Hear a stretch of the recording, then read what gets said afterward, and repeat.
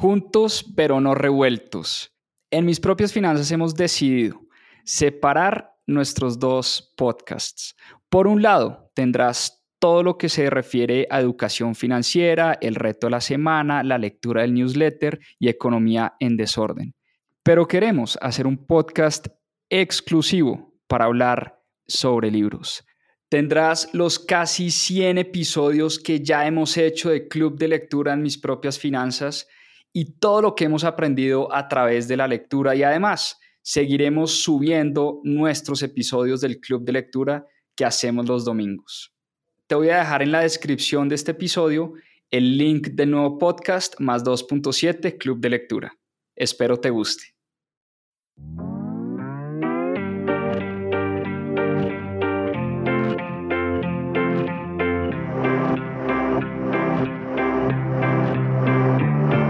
Hola, mi nombre es Juan Pablo Zuluaga, soy cofundador de Mis Propias Finanzas y quiero darles la bienvenida a Más 2.7, nuestro club de lectura.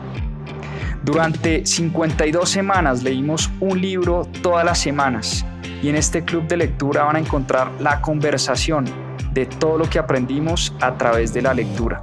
¿Por qué más 2.7? En la región se leen menos de 2.7 libros al año y es una estadística que queremos combatir. Disfruten esta conversación y este aprendizaje que tuvimos a través de los libros. Bienvenidos.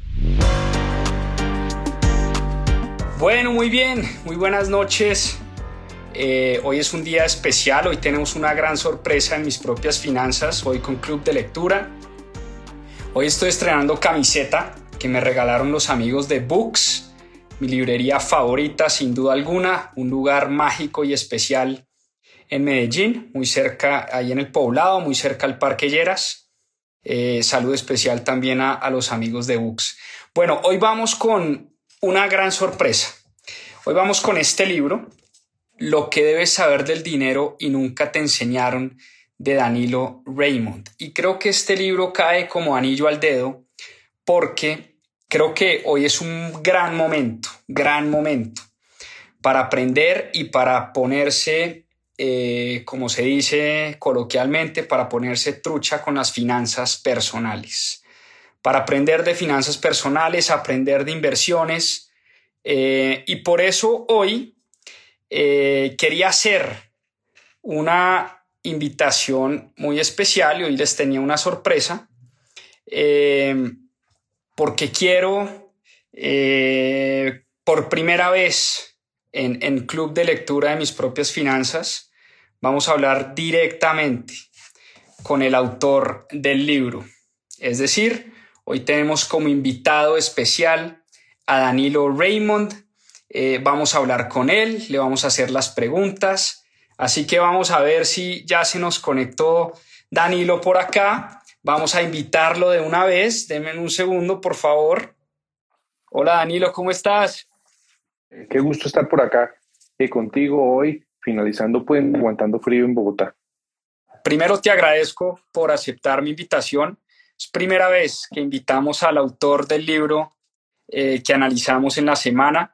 Hoy tenemos el honor y el gran orgullo de tenerte acá para hacerte las preguntas directamente. Yo estoy estrenando peluqueado y estoy estrenando así que es un día muy especial para mí, Danilo. Te agradezco infinitamente. Un saludo para toda la audiencia.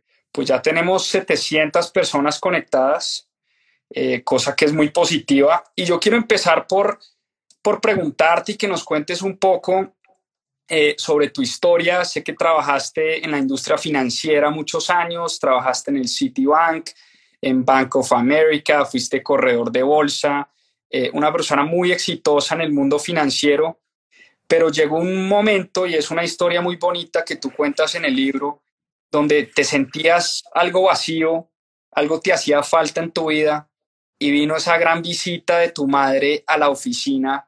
Así que quiero que de primera mano nos cuentes esa historia que es bien conmovedora y es bien bonita.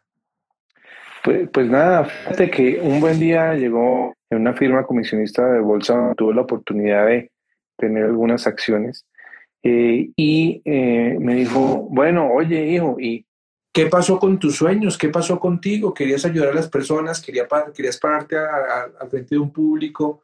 hablarles, de pronto hasta inspirarlos, eventualmente hasta cambiar vidas. ¿Qué pasó con eso? Y yo me quedé pensando como, ok, he dedicado tal vez 20 o 25 años de mi vida a ganar dinero, a ayudarle a otros a ganar dinero, a hacer estrategias de inversión. ¿Y qué pasó con lo que yo quería hacer? Y por supuesto, como que se alinean las estrellas, así como decía Steve Jobs, y pensando como en eso, vino un banco muy importante, compró la firma comisionista de bolsa, el banco llegó y dijo, me quedo con estos y contigo no, y yo me quedé, bueno, ¿y ahora qué?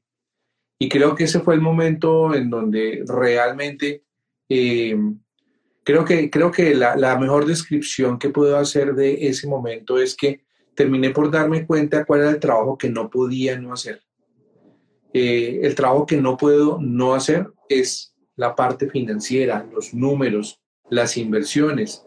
Me gusta, se me facilita, siempre se me dio. No quiere decir que siempre gané, pero siempre se me dio.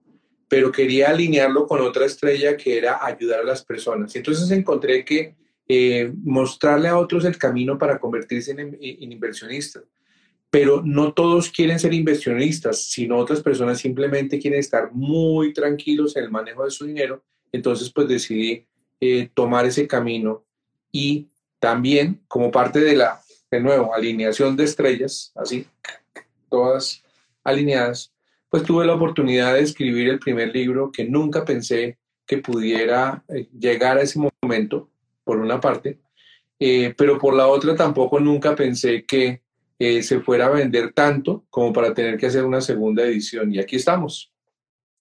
Como te decía, es una historia conmovedora la de tu madre. Te das cuenta que realmente a ti lo que te apasiona es ayudar a los demás, pero combinar eso con tu pasión por los números, por las finanzas, y en ese momento decides pues dedicarte a este tema de la enseñanza. Y bueno, antes que nada, recomendarle a todo el mundo que coja papel y lápiz, porque de verdad yo he leído este libro ya unas 3 veces. Es mucho lo que he aprendido del libro y estamos pues obviamente con el autor acá aprovechando todas las enseñanzas. Danilo, ¿por qué el título del libro? Nunca te enseñaron. ¿Por qué nunca nos enseñan sobre el dinero? ¿Por qué nunca nos hablan sobre el dinero? Y háblanos un poquito de nuestra cultura y por qué el dinero es tabú en nuestra cultura. Pues fíjate que en realidad el asunto, yo como parte de la creación o de escribir este libro hice una investigación que me resultó bien interesante. En parte, preguntarle a las personas en Colombia y en América Latina, ¿para qué quieren dinero? Y mi sorpresa fue mayúscula. Yo pensé que un número no pequeño de personas querían dinero para gastarlo a manos llenas y me equivoqué totalmente. Lo que las personas quieren en el dinero es tranquilidad, número uno. 3 de cada 4 personas en una investigación que hice quieren en el dinero tranquilidad. 1 de cada 4 quiere poderlo compartir con los demás, con seres queridos, con los padres, hermanos, hijos, pareja, etcétera. Y algunos quieren dinero para gastarlo a manos llenas. Entonces, de alguna manera, arrancando de eso, llegué y dije, bueno, voy a tratar de entender por qué nos comportamos como nos comportamos en el manejo del dinero. Para llegar a una conclusión que encontré, yo creo que principalmente en un libro, este libro que se llama ¿Por qué fracasan las naciones?, de un par de autores. Uno de ellos es Robinson, de apellido Robinson, un par de profesores universitarios en los Estados Unidos. Y una de las grandes conclusiones que ellos llegan y dicen es que por los conquistadores, pero además la religión católica nos enseñó en América Latina a no querer el dinero. No nos gusta el dinero, nos parece fastidioso el dinero, ojo con lo que estoy diciendo porque suena raro, pero es verdad. No admiramos a los ricos y por lo tanto queremos dinero, gastarlo, sí, pero no queremos construir riqueza, porque al que construye riqueza en nuestro medio, nadie lo mira con admiración. O te voy a preguntar, no importa en qué país de América Latina estés, si estás en Colombia, ¿qué opinas de nuestro millonario más representativo? Si estás en México, ¿qué opinas de el mismo caso? En Venezuela, en Chile. Y lo más común es que en América Latina no haya admiración por el dinero. Por otra parte, no tenemos una cultura de legarle de una generación a otra una enseñanza financiera, porque no sabemos por qué nos comportamos como nos comportamos en el manejo del dinero. Oye, ¿por qué manejas la tarjeta de crédito así? No sé, pues no sé. Así la manejaba mi mamá, mi papá, yo veo que todo el mundo lo hace igual, pero no sabemos por qué tenemos comportamientos financieros, porque somos tacaños, no sabemos por qué o para qué ahorrar, porque nunca aprendimos que el orden en el dinero nos iba a llevar a algo positivo. Siempre hemos venido pensando que el dinero nos lleva a cosas negativas, que el dinero corrompe, mi hijo no se meta con ese, que ese quién sabe dónde sacó la plata, el dinero daña a las personas, los ricos son malos. Son una cantidad de pensamientos que cuando vine a descubrir yo dije, uy, carambas. Y de allí, de todo esto que te menciono, fue donde salió el título, Lo que debes saber del dinero y nunca te enseñaron. Desde el origen, por supuesto. Buenísimo. O sea que tú dices que lo primero es entender un poco nuestra relación con el dinero, la herencia que hemos tenido con el dinero, ya sea una herencia cultural, religiosa, de la casa, de nuestros padres. Ese sería como el primer paso, si te estoy entendiendo bien. Sin lugar a dudas, Juan Pablo, mira, te voy a decir, hay cosas que no sabemos que sabemos. Es decir, ¿por qué te comportas de X determinada manera en el manejo de, qué sé yo? No lo sabemos. ¿Por qué utilizas la tarjeta de crédito así? ¿Por qué te da miedo tomar decisiones de inversión? No sabes por qué te da miedo. No hemos investigado en ello. Y ese principio, o sea, ese inicio, ¿qué es lo que debería una persona hacer? Llegar y decir, ok, voy a analizar mi entorno hacia atrás para ver cómo mis adultos referentes en el manejo del dinero, que no necesariamente son los padres, ¿no? Puede ser un padre adoptivo, un padrastro, una madrastra, puede ser un abuelo, puede ser un tío, no tengo ni idea. ¿Cuáles fueron esas personas que influyeron en ti y que marcaron lo que hoy, como hoy te comportas? Es algo muy difícil de hacer solo, porque como no sabes que lo sabes, entonces, pues qué bueno poder contar con, por ejemplo, un mentor que te ayude a encontrar ese camino. Porque una vez que lo descubres, que te das cuenta por qué te comportas mal o bien, en ese momento dices, ok, me quedo con esto, lo mejoro, esto lo saco definitivamente porque no me sirve para nada, o incorporo nuevas herramientas que me pongan en una mejor posición para el objetivo que yo tengo, el para qué quiero dinero. Y una vez empezamos a entender esa relación con el dinero, la pregunta que te hago es cómo cambiar esa relación si viene siendo una relación muy negativa. Por ejemplo, si, como tú dices, nos enseñan a no querer el dinero, nos enseñan a que el dinero es sucio, a lavarnos las manos cada vez que cogemos dinero, a, no sé, cómo hacer cuando uno ya entiende que definitivamente no tenemos la mejor relación o la relación más positiva con el dinero, ¿cómo hacer para empezar a irnos hacia el otro lado? Mira, te lo voy a poner un poco en perspectiva de esta manera. La economía más rica del planeta es la economía de los Estados Unidos. Uh-huh. Entonces, tú llegas y dices, ¿qué es lo que los hace ricos? Y un poco la respuesta puede radicar en la forma como las personas ven a la riqueza, como una herramienta y no como un fin en sí mismo. Entonces, siendo una herramienta, pues tú llegas y dices, ok, ¿para qué es que lo quiero? Y buscar ese objetivo. Y sentir tranquilidad y no sentir vergüenza por construir riqueza. Mira el norteamericano cómo funciona. Tiene hijos. Entonces, tiene perfectamente claro que el día que nació su hijo, a partir de ahí tiene cerca de 18 a 20 años para que sea económicamente independiente. Y una vez que cumple los 20 años y le dice, aquí está lo de tu colegiatura o no hay colegiatura, que te vaya bien, porque puede ser cualquiera de los dos casos, la persona se va al joven y la persona adulto empieza a construir su futuro para que cuando tenga 60 o 65 años de edad pueda estar tranquilo. ¿Ves el para qué los norteamericanos construyen o han construido esa cultura de manejo del dinero? Aquí conozco así de personas, clientes que están en mis mentorías, que esperan que cuando ellos sean viejos, su papá, sus hijos los puedan mantener. Y para eso hoy les están pagando la carrera. Ah, no, yo sí lo tengo que poner a estudiar porque mañana él me va a ayudar a mí.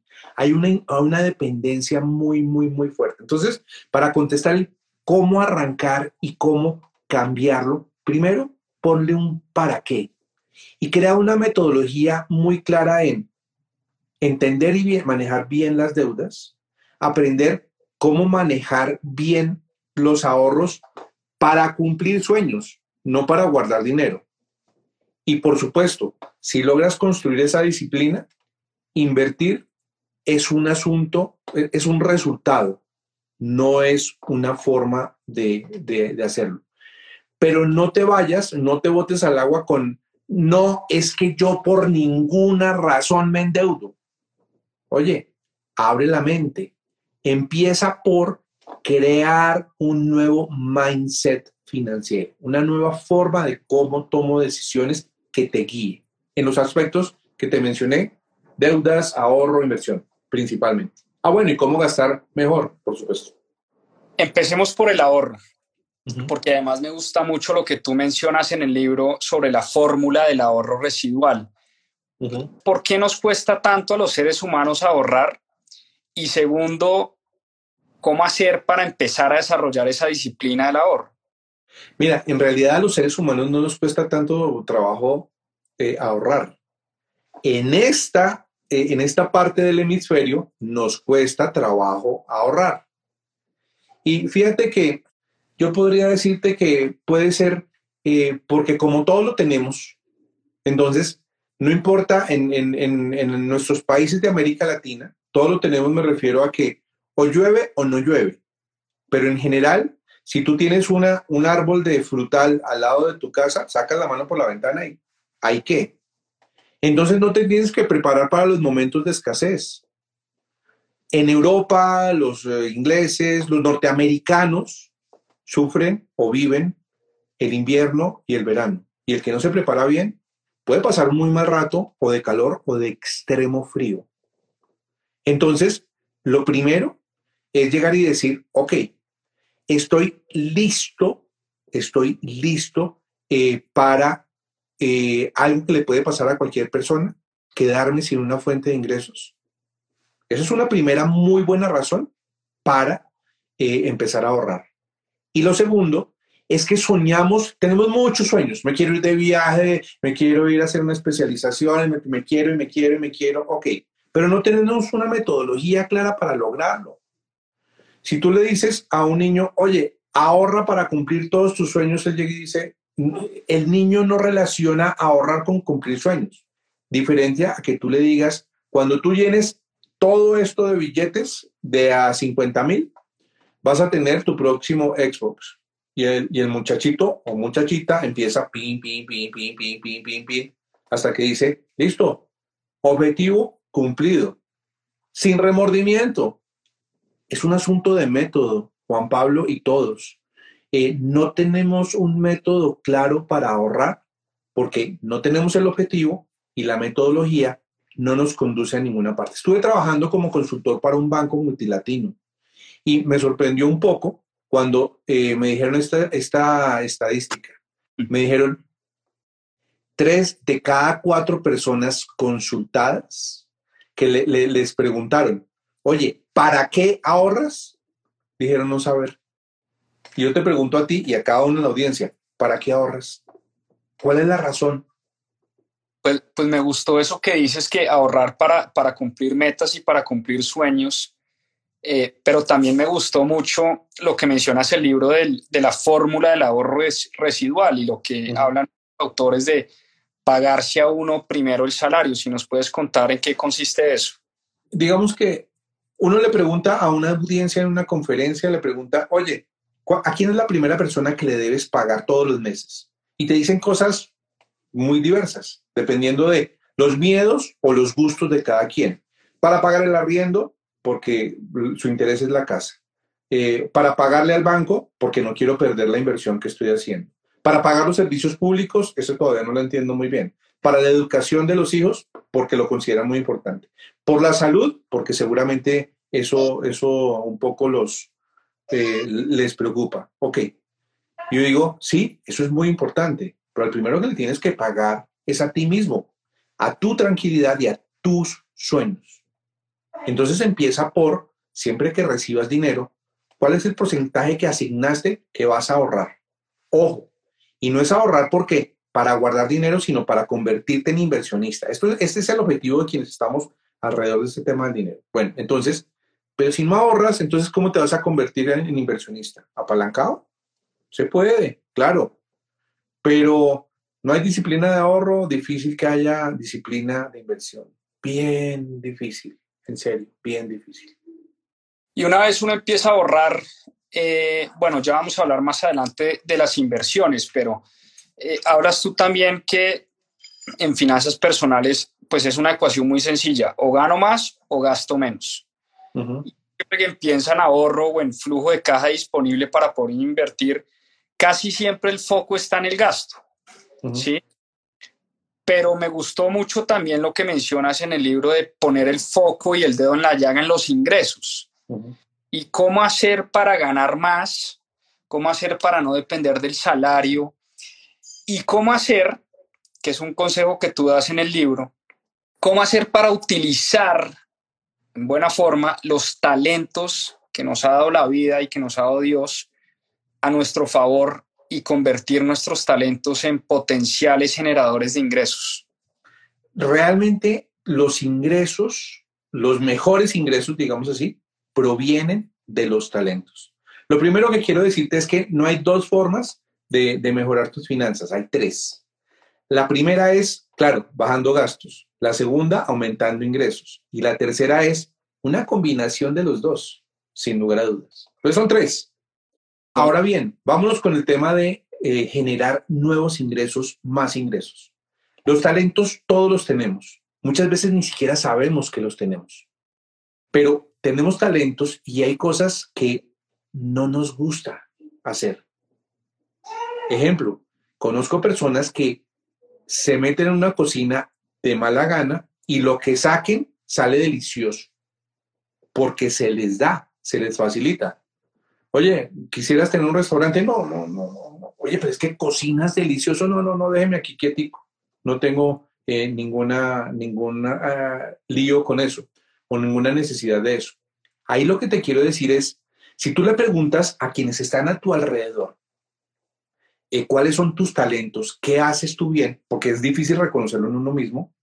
De pronto vas a decir, oye, mucha gente me está diciendo que yo soy bueno para cocinar. No me gusta.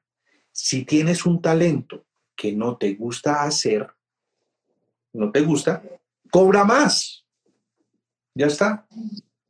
Bueno, si me va a tocar hacerlo, pues yo lo hago por esta plata. Ah, ¿no me la pagan? Ok. Pues es una forma de verlo.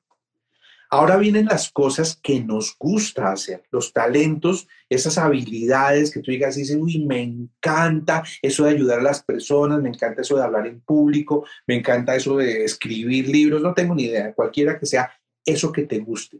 Y eso que nos gusta tanto que estaríamos dispuestos a hacerlo inclusive gratis. Y de hecho lo hacemos gratis y lo regalamos. No, venga, que, ay, no hay ningún problema. Cuando tú vas y miras en la mente financiera del norteamericano, tomándolo como referencia no por nada diferente a que es el país más rico del mundo, el norteamericano no regala casi nada. Si te digo, no regala nada, porque es su trabajo, es su talento y es su esfuerzo. Finalmente, con respecto a eso de los talentos, la última idea, Juan Pablo, es la siguiente. Esos talentos, tú naces con un talento determinado, te gusta, lo haces bien, de pronto hasta lo practicas. Si lo tienes, siempre desarróllalo. Estudia un poco más, profundiza. No es suficiente con que se pintes bien y que te quede bonito. Ve a la escuela de arte, consíguete un mentor, un instructor y mejóralo y mejóralo y mejóralo y ponlo cada vez a mayor nivel, porque esa se va a volver tu fuente de ingresos, una fuente alternativa de ingresos. Y una recomendación, esta sí final, es cuando vayas a desarrollar tus talentos, desarróllalo en tu tiempo libre. Muchas personas están sentados en un trabajo recibiendo un salario y al mismo tiempo desarrollando su comercialización de, qué sé yo, dictando clases de no sé qué, haciendo una cosa u otra como por complementarlo. Resulta que puedes estar atentando contra tu fuente principal de ingresos y no necesariamente haciéndolo bien porque estás compartiendo el tiempo. Entonces, te va a costar, sí, horas de quemarte las pestañas. Uy, no, pero a las 5 de la tarde yo quiero ir a mi casa a mirar televisión y a ver series. Pues no, ¿quieres más ingresos? Si quieres tener algo que nunca has tenido, tendrás que hacer algo que nunca hiciste. Está buena esa frase y me acordé de la frase de Tony Robbins que dice que todo el mundo quiere la buena vida, pero no todo el mundo está dispuesto a luchar por la buena vida. De alguna u otra manera, pues todos queremos más ingresos, pero obviamente generar ingresos cuesta tiempo, cuesta trabajo, cuesta esfuerzo y seguramente no todo el mundo está dispuesto a hacer ese tipo de sacrificios y por eso muchas veces nos acomodamos en los trabajos en los que estamos, nos acomodamos a vivir como vivimos, porque no vemos un poquito más allá y no vemos ese potencial y por eso me gustó mucho ese mensaje que dices y que envías en tu libro y es aproveche sus talentos. Danilo, una de las preguntas que casi siempre nos hacen es el manejo de las deudas. Uh-huh. Las deudas son buenas, son malas, nos deberíamos endeudar. ¿Tú qué opinas de la deuda, por ejemplo, para comprar un carro, una casa, para comprar cosas, materiales? ¿Qué opinas tú sobre la deuda? Mira, muchas personas piensan que las deudas son malas. O puede que digan que las deudas no son malas, pero nos comportamos como si lo fueran. No, yo no me endeudo para absolutamente nada, yo todo lo pago de contado, no, yo soy buen administrador. Y entonces, en realidad, uno mira que los otros que dicen ser buenos administradores nunca se endeudan. Y las deudas no son malas. Hay deudas malas. Eso también extensivo quiere decir que hay deudas buenas. Y en una definición muy sencilla de una deuda buena, es aquella que te permite generar ingresos. En una definición de la deuda sencilla también, de una deuda mala, es aquella que solo te produce gastos. Entonces, ¿qué te produce gastos? Mira el mismo ejemplo, un vehículo. Lo compras para alquilarlo a un Uber, para alquilárselo a alguien y que te produzca una renta mensual. Lo estás pagando a crédito, pero te genera ingresos. Deuda buena, check. Compras el vehículo y lo único que haces es pagar impuestos, parqueadero, rodamiento, gasolina, que está carísima, por cierto, y no te produce sino gastos. Ay, no, pero es que, y se mete uno de excusas a uno mismo, ¿no? Ah, no, pero es que eso es mucho más cómodo y entonces para llevar a los niños, porque es que necesito, porque cara, nada. ¿Quieres utilizar las deudas a tu favor? Consigue deudas buenas. El ejemplo más típico, endeúdate para comprar una casa. Ah, yo la voy a comprar y entonces alquilo la casa y con eso me gano una platica. Y también por la valorización, porque no solamente es la caja que pueda generar, sino la valorización. Endeúdate para comprar acciones cuando las acciones tal vez otra vez se pongan un tanto bullish, que ahorita están bastante bearish, ¿no?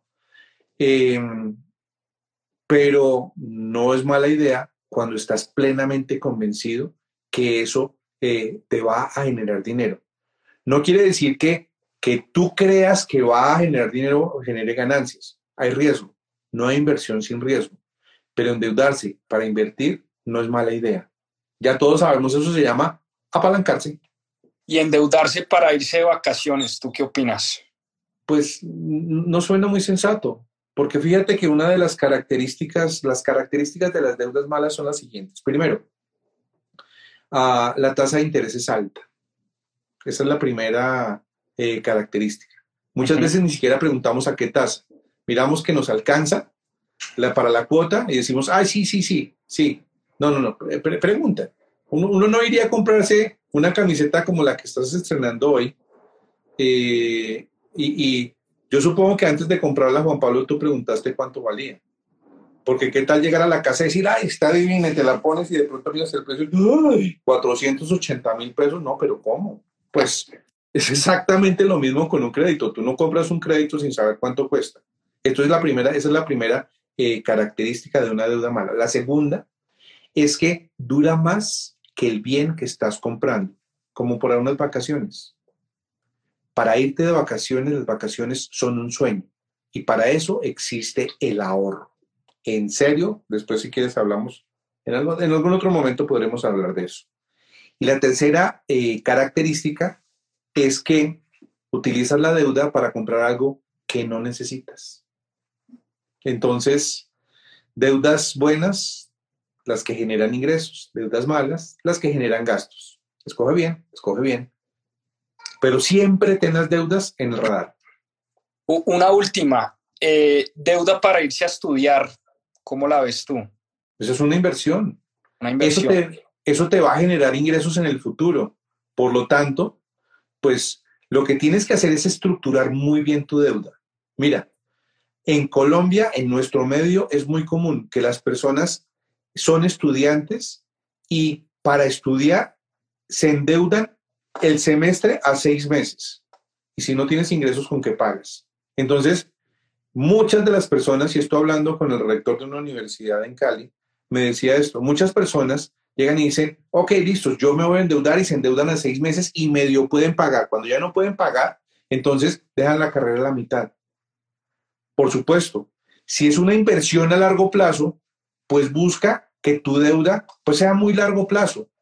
¿Qué pasaría si tú para irte a estudiar te consideras un crédito? Voy a decir algo que puede sonar utópico, pero ¿qué pasaría si un crédito que tú solamente lo empiezas a pagar en el momento en que tú consigas puesto y no desde ya?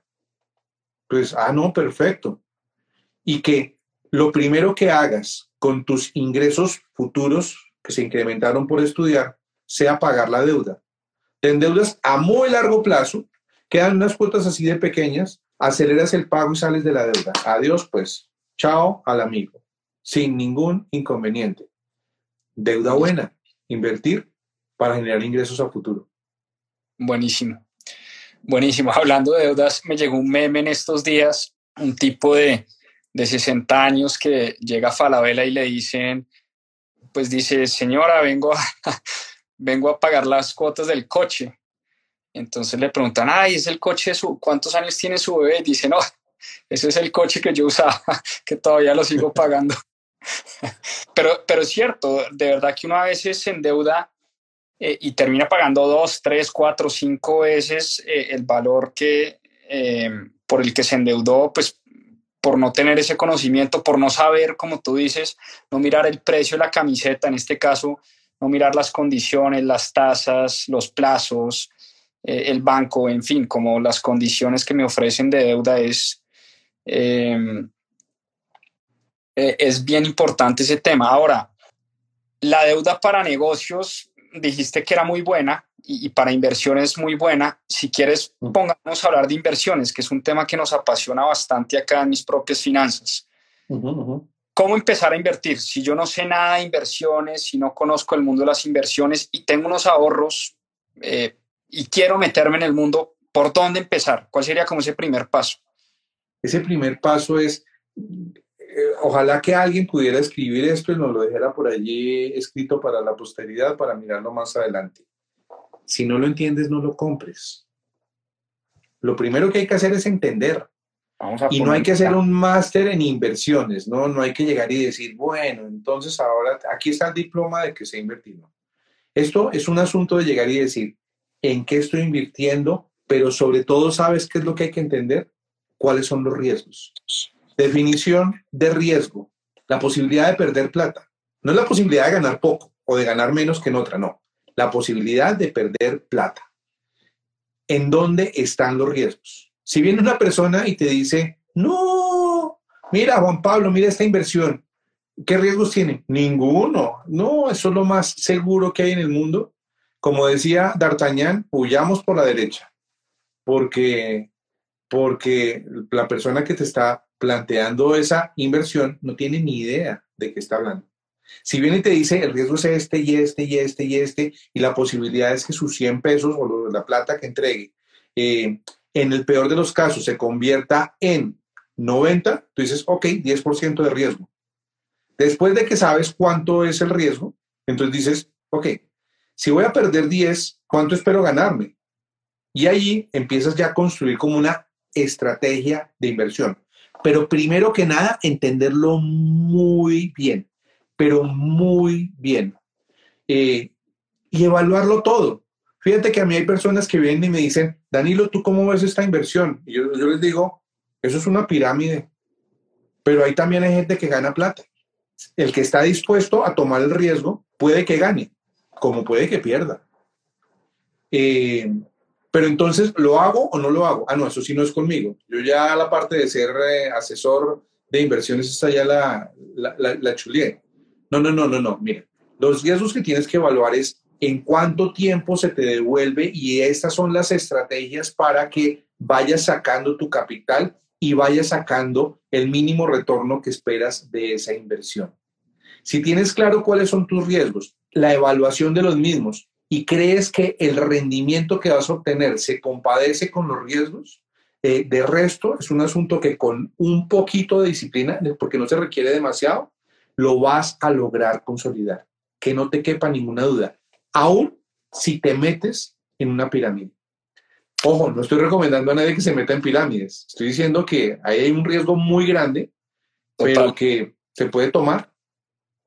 Total, es simplemente entender uno en qué se está metiendo y si uno quiere asumir ese riesgo de tener una altísima probabilidad de perderlo todo, pues ya es un riesgo consciente, ¿no? Eso se llama inversiones de capital de riesgo. Ahora, ¿tú qué tanto diversificas un portafolio de inversión o lo tienes más bien concentrado en unas pocas inversiones? Pues, Juan Pablo, mira, realmente esto viene dependiendo de varios elementos, de varios factores. Para una persona que tiene, no sé, 20 millones de pesos, pues diversificarlo en 10 diferentes posibilidades y estar monitoreando el portafolio, pues es un poco denso, ¿no? Claro.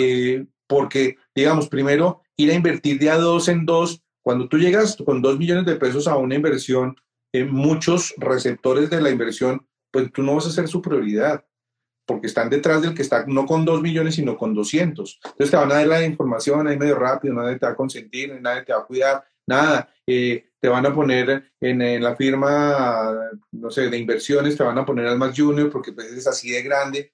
Entonces, digamos que si tienes un monto pequeño y además estás joven, es el momento de tomar riesgo.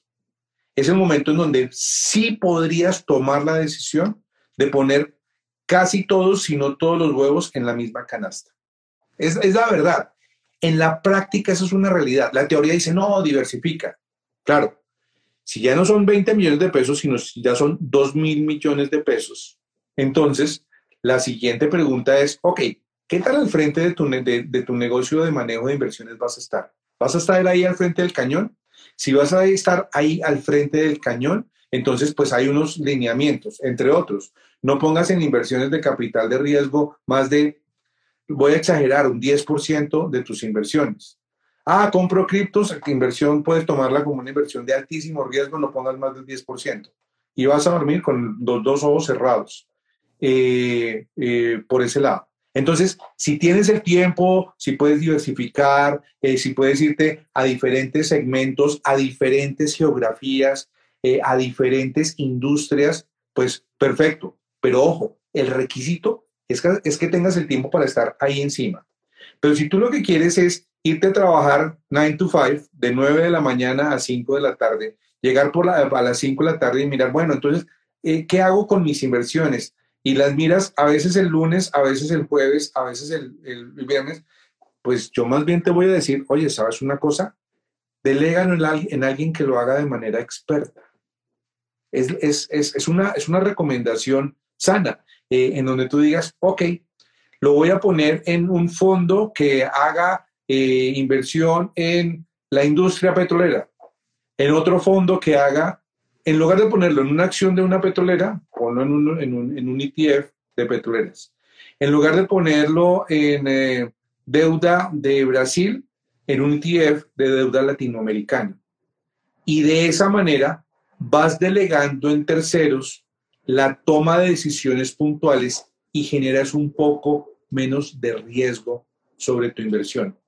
Posiblemente generes menos alfa con seguridad, pero tienes un poco más de protección del capital mientras tomas la decisión de dedicarle mucho más tiempo de lleno a ese tema.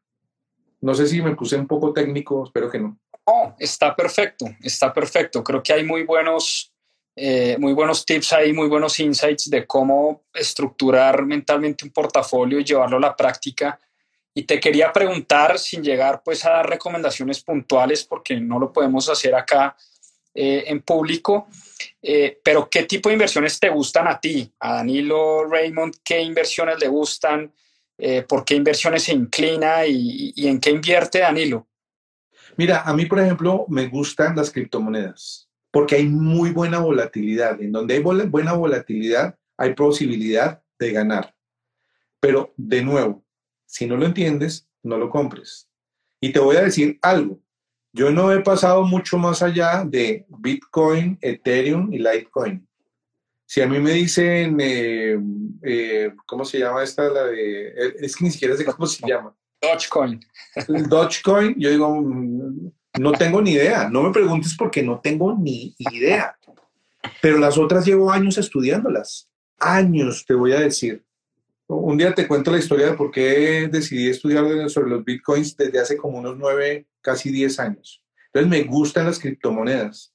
Que la volatilidad es inmensa y ahorita va perdiendo, pero sigo creyendo que ahí hay una buena cosa. Lo segundo es que me gustan los ETF. Hoy me parece que el ETF es una muy buena alternativa. Fíjate que, por ejemplo, quien estuvo en Colombia comprando el ICOL Cap, estoy dando ejemplos, no estoy haciendo recomendación de inversión. El ICOL Cap, no ICOL Cap, sino el ICOL Cap, que es el ETF del índice de la bolsa, cuando llegó este tema de Gilinski y su intención de hacer cambios en el grupo empresarial antioqueño, el que tenía el ETF le fue súper bien. ¿Por qué? Porque a todas, digamos, en promedio subieron. Claro. Algunos estaban en una acción específica y funcionó muy bien. Lo otro que te permite el ETF es que a cada persona, a cada inversionista, le permite enfocarse en aquello de lo que sabe. Me explico. Hay una persona en logística y entonces conoce del mundo de la logística y meterse en un ETF de compañías de logística, del sector logístico, le permite hablar de algo con lo que está familiarizado sin directamente estar evaluando compañía por compañía.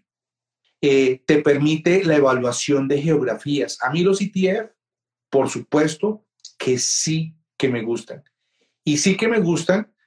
Lo que pasa es que a mí me gusta el riesgo, siempre me ha gustado el riesgo. Entonces esas inversiones de riesgo de capital en donde te dicen, oye, es que aquí vamos a hacer esto, y digo, bueno, ok, no quiero decir muchas pistas, pero en donde hay mucho riesgo, pues porque si no, entonces de pronto llegan y dicen, ay, Danilo dijo que es bueno ir a comprar ropa en Falabella porque eso es de buen riesgo. No estoy diciendo nada de eso. Pero sí donde hay riesgo, me gusta poner unos huevitos, no grandes porciones de la canasta.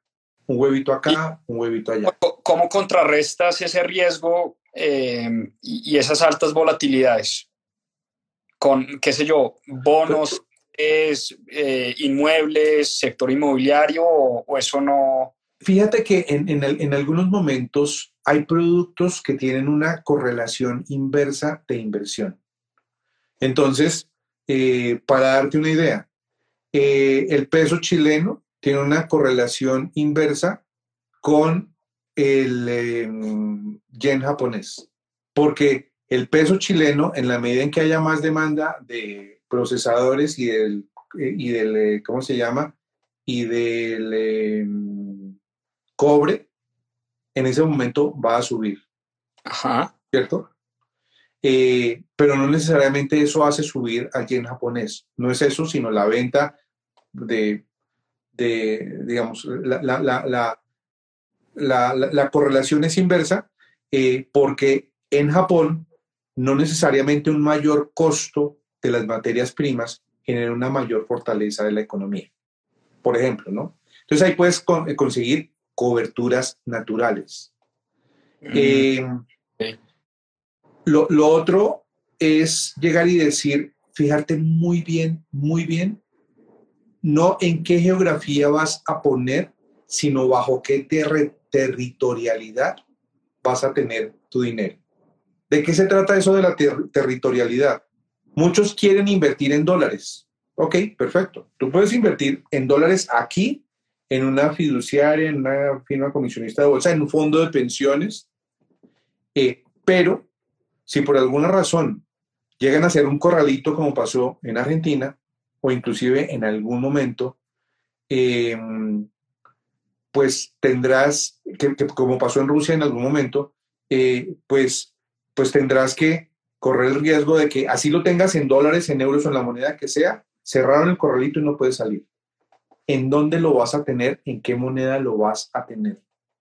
Y en esa medida, pues hay muchas alternativas sin ir demasiado lejos. No tienes que irte a abrir una cuenta en los Estados Unidos porque son unos requisitos altos, inclusive impositivos, pero sí puedes cambiar la territorialidad con las entidades locales que tienen sucursales en Panamá, en Uruguay, en varios sitios aquí alrededor por el Caribe.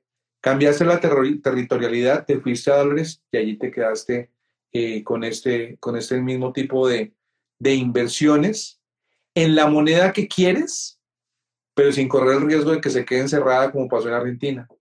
Pero Juan Pablo, te voy a decir, fíjate, así como muchas personas como tú, cuando tienen hijos, y esto de pronto me vas a decir, sí, eso me pasó a mí.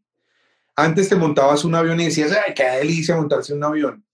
Y después de que uno tiene hijos, llega y dice, ya le da uno un poquito de susto montarse en un avión porque piensa que se va a caer y entonces van a quedar desprotegidos. Ahí es donde empiezas a ser un inversionista con un perfil de riesgo un poco diferente.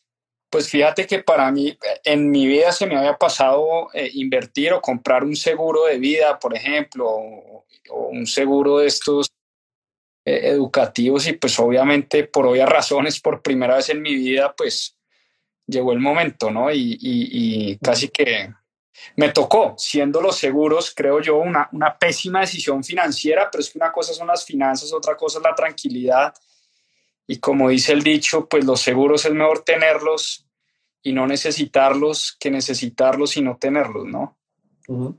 Hablando Sí. de familia, hablando de pareja, hablando de hijos, primero, recomendaciones, unas 2 o 3 que nos puedas dar para tomar nota de cómo manejar las finanzas en pareja.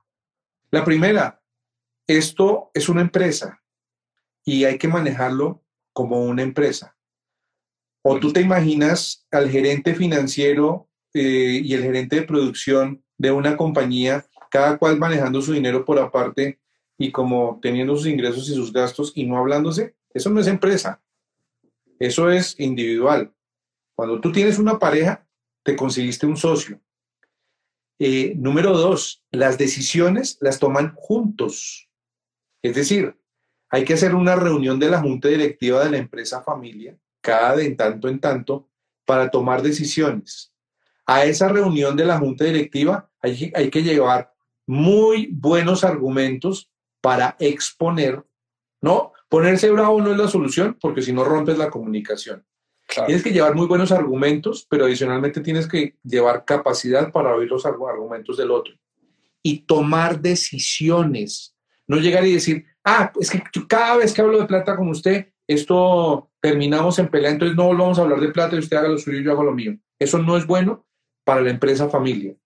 Quienes terminan resintiéndolo, quienes pueden terminar resintiéndolo, es la tropa completa. Y número 3, y este es un consejo pequeñito, pequeñito, pequeñito dentro de esos acuerdos.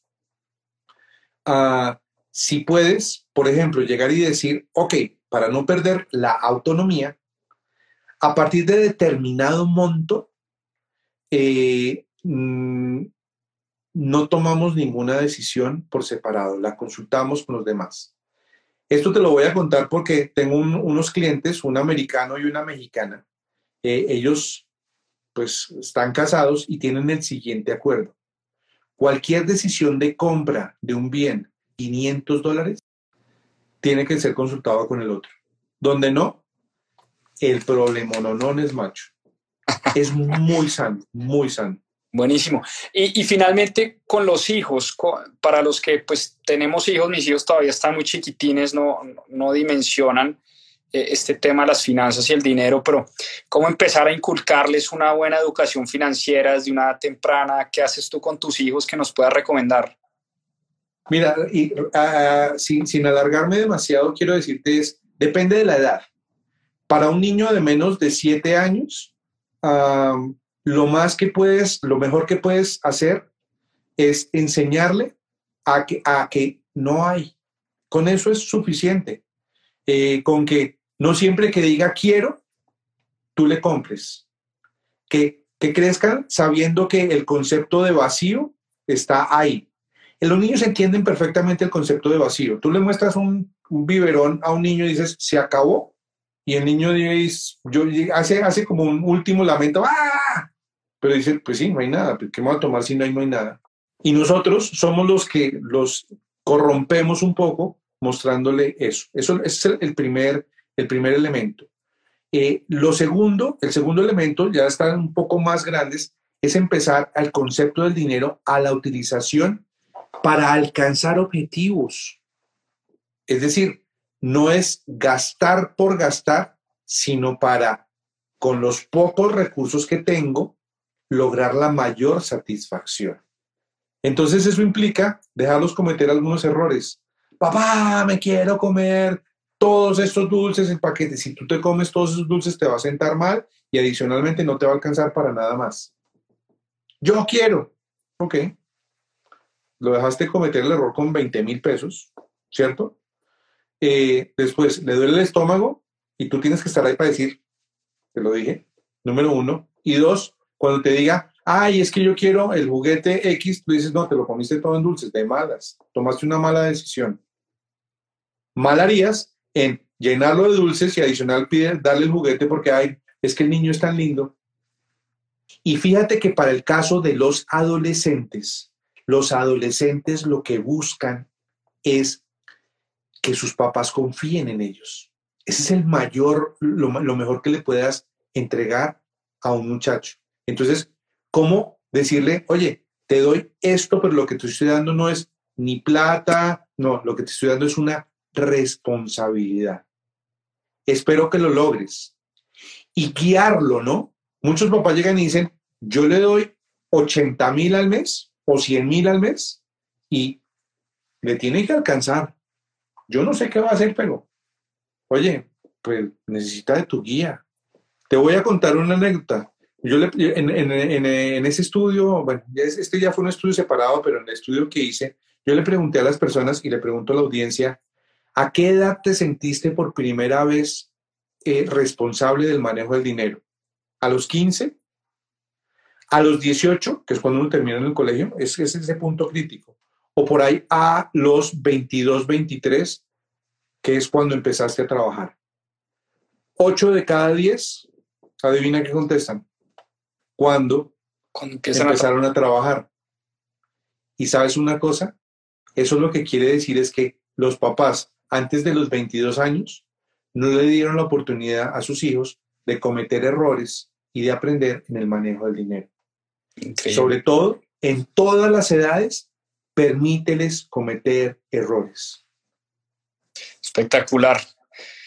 Pues Danilo, te prometí que no te trasnochaba más de 1 hora. Batimos récord del día de hoy, más de 1,200 o casi 1,300 asistentes en un momento. Espectacular realmente todas las lecciones que nos diste. lean el libro, compren el libro. Es un libro espectacular, como les digo. Lo leí la primera vez que lo sacaron en esta versión. Y bueno, esta nueva versión que trae un capítulo adicional y un montón de consejos. Yo creo que acá vimos el 10% de lo que hay en este libro tan poderoso sobre finanzas personales y manejo del dinero. Así que mi recomendación es todos a comprar el libro y a leerlo. Es una inversión, como se dice en finanzas, con un gran retorno, con un gran ROI. Así que, Danilo, muchas gracias por tu tiempo, por tu generosidad de siempre. Y bueno, no sé si hay algo que se me pasó por preguntarte o algo que quieras decir ya para cerrar. Sí, para cerrar quisiera hacer un pequeño comentario sobre la nueva edición. Primero que todo, agradecerte a ti y a todos los que compraron la primera edición, porque hicieron posible, si escribir un libro es ya un sueño, vender toda la edición es tocar el cielo con las manos, ¿no? En compañía, digamos, en compañía de Planeta, que es el editor, a través de su fondo que se llama Pay2, pues hicimos esta nueva versión, le incluí un nuevo capítulo que son lecciones de una gran crisis. Lo que creo que aprendimos o que hemos venido aprendiendo de estos últimos 2 años de pandemia, como digo allí, escrito desde el ojo del huracán, ¿no? Lo escribí a principios de este año, no, sí, a principios de este año lo escribí para precisamente que saliera. Entonces está desde adentro del huracán, lo traté de escribir en la mitad del huracán para la posteridad. Vamos a ver en un tiempo qué pase. Ya hay algunas lecciones extras que he venido aprendiendo y esa no quiero terminar sin decirla. Esta pospandemia sí que nos está dando lecciones de aprender. Lo voy a resumir en una frase que es como una gran guía de un inversionista. Hay que comprar el pánico y vender la euforia. Y creo que estamos terminando la euforia. O sea, ¿terminando la euforia o terminando el pánico? No, terminando la euforia. Lo que estás diciendo es si acerca un buen momento para comprar, si te estoy entendiendo bien. Lo que estoy diciendo es, digamos, lo voy a volver a decir, comprar el pánico y vender la euforia. Y si estamos en euforia, hay que vender. No afanarse para comprar, sino ponerse en modo, aquí estoy. Es preferible en estos momentos estar en renta fija. Ay, no, pero eso no renta nada. Pero el capital está seguro. A lo que le apuestas no es a la rentabilidad, sino a la seguridad del capital. Entonces, piano por esta época, porque muchos activos están a la baja. Muchos. Buenísimo. Danilo, espectacular. Nuevamente, muchas gracias por tu tiempo. Y bueno, espero que sea la primera de muchas conversaciones que podamos tener acá contigo en Mis Propias Finanzas. Siempre bienvenido. Hablemos un día de criptomonedas. Oh, me encanta. Sí, yo sé, he estado por ahí viendo que hablas de criptomonedas y te felicito por demás, pero chévere hacer un intercambio de ideas, ¿o no? Totalmente, la hacemos. Espectacular. Sí, eso sí, no sé sino de Bitcoins, Ethereum y Litecoins. Más allá, no sé mucho. Yo tampoco sé más allá de eso, entonces por lo menos hablamos de Bitcoin, que es la que más me gusta y la que más me apasiona. Sí, esa, estamos ahí. La nave nodriza, como la llaman. Totalmente. Danilo, un abrazo, una feliz noche. Saludos para ti y para la audiencia. Chao a todos, nos vemos. Espero que nos encontremos en algún momento por ahí en el camino. Que descanses, un abrazo. Chao, gracias. Bueno, pues ahí lo tienen, lo que debes saber del dinero y nunca te enseñaron. Abrazo, feliz noche, a empezar con toda la semana y espero les haya gustado este en vivo con Danilo. Abrazo grande, chao y nos vemos en una próxima oportunidad. Muchas gracias por acompañarnos en este capítulo de Más 2.7. Acá les dejo unos adelantos de lo que se viene en nuestro próximo episodio. A seguir aprendiendo. Las cartas que escribe Warren Buffett a sus accionistas son realmente reveladoras, son apasionantes, nos enseñan un montón de cosas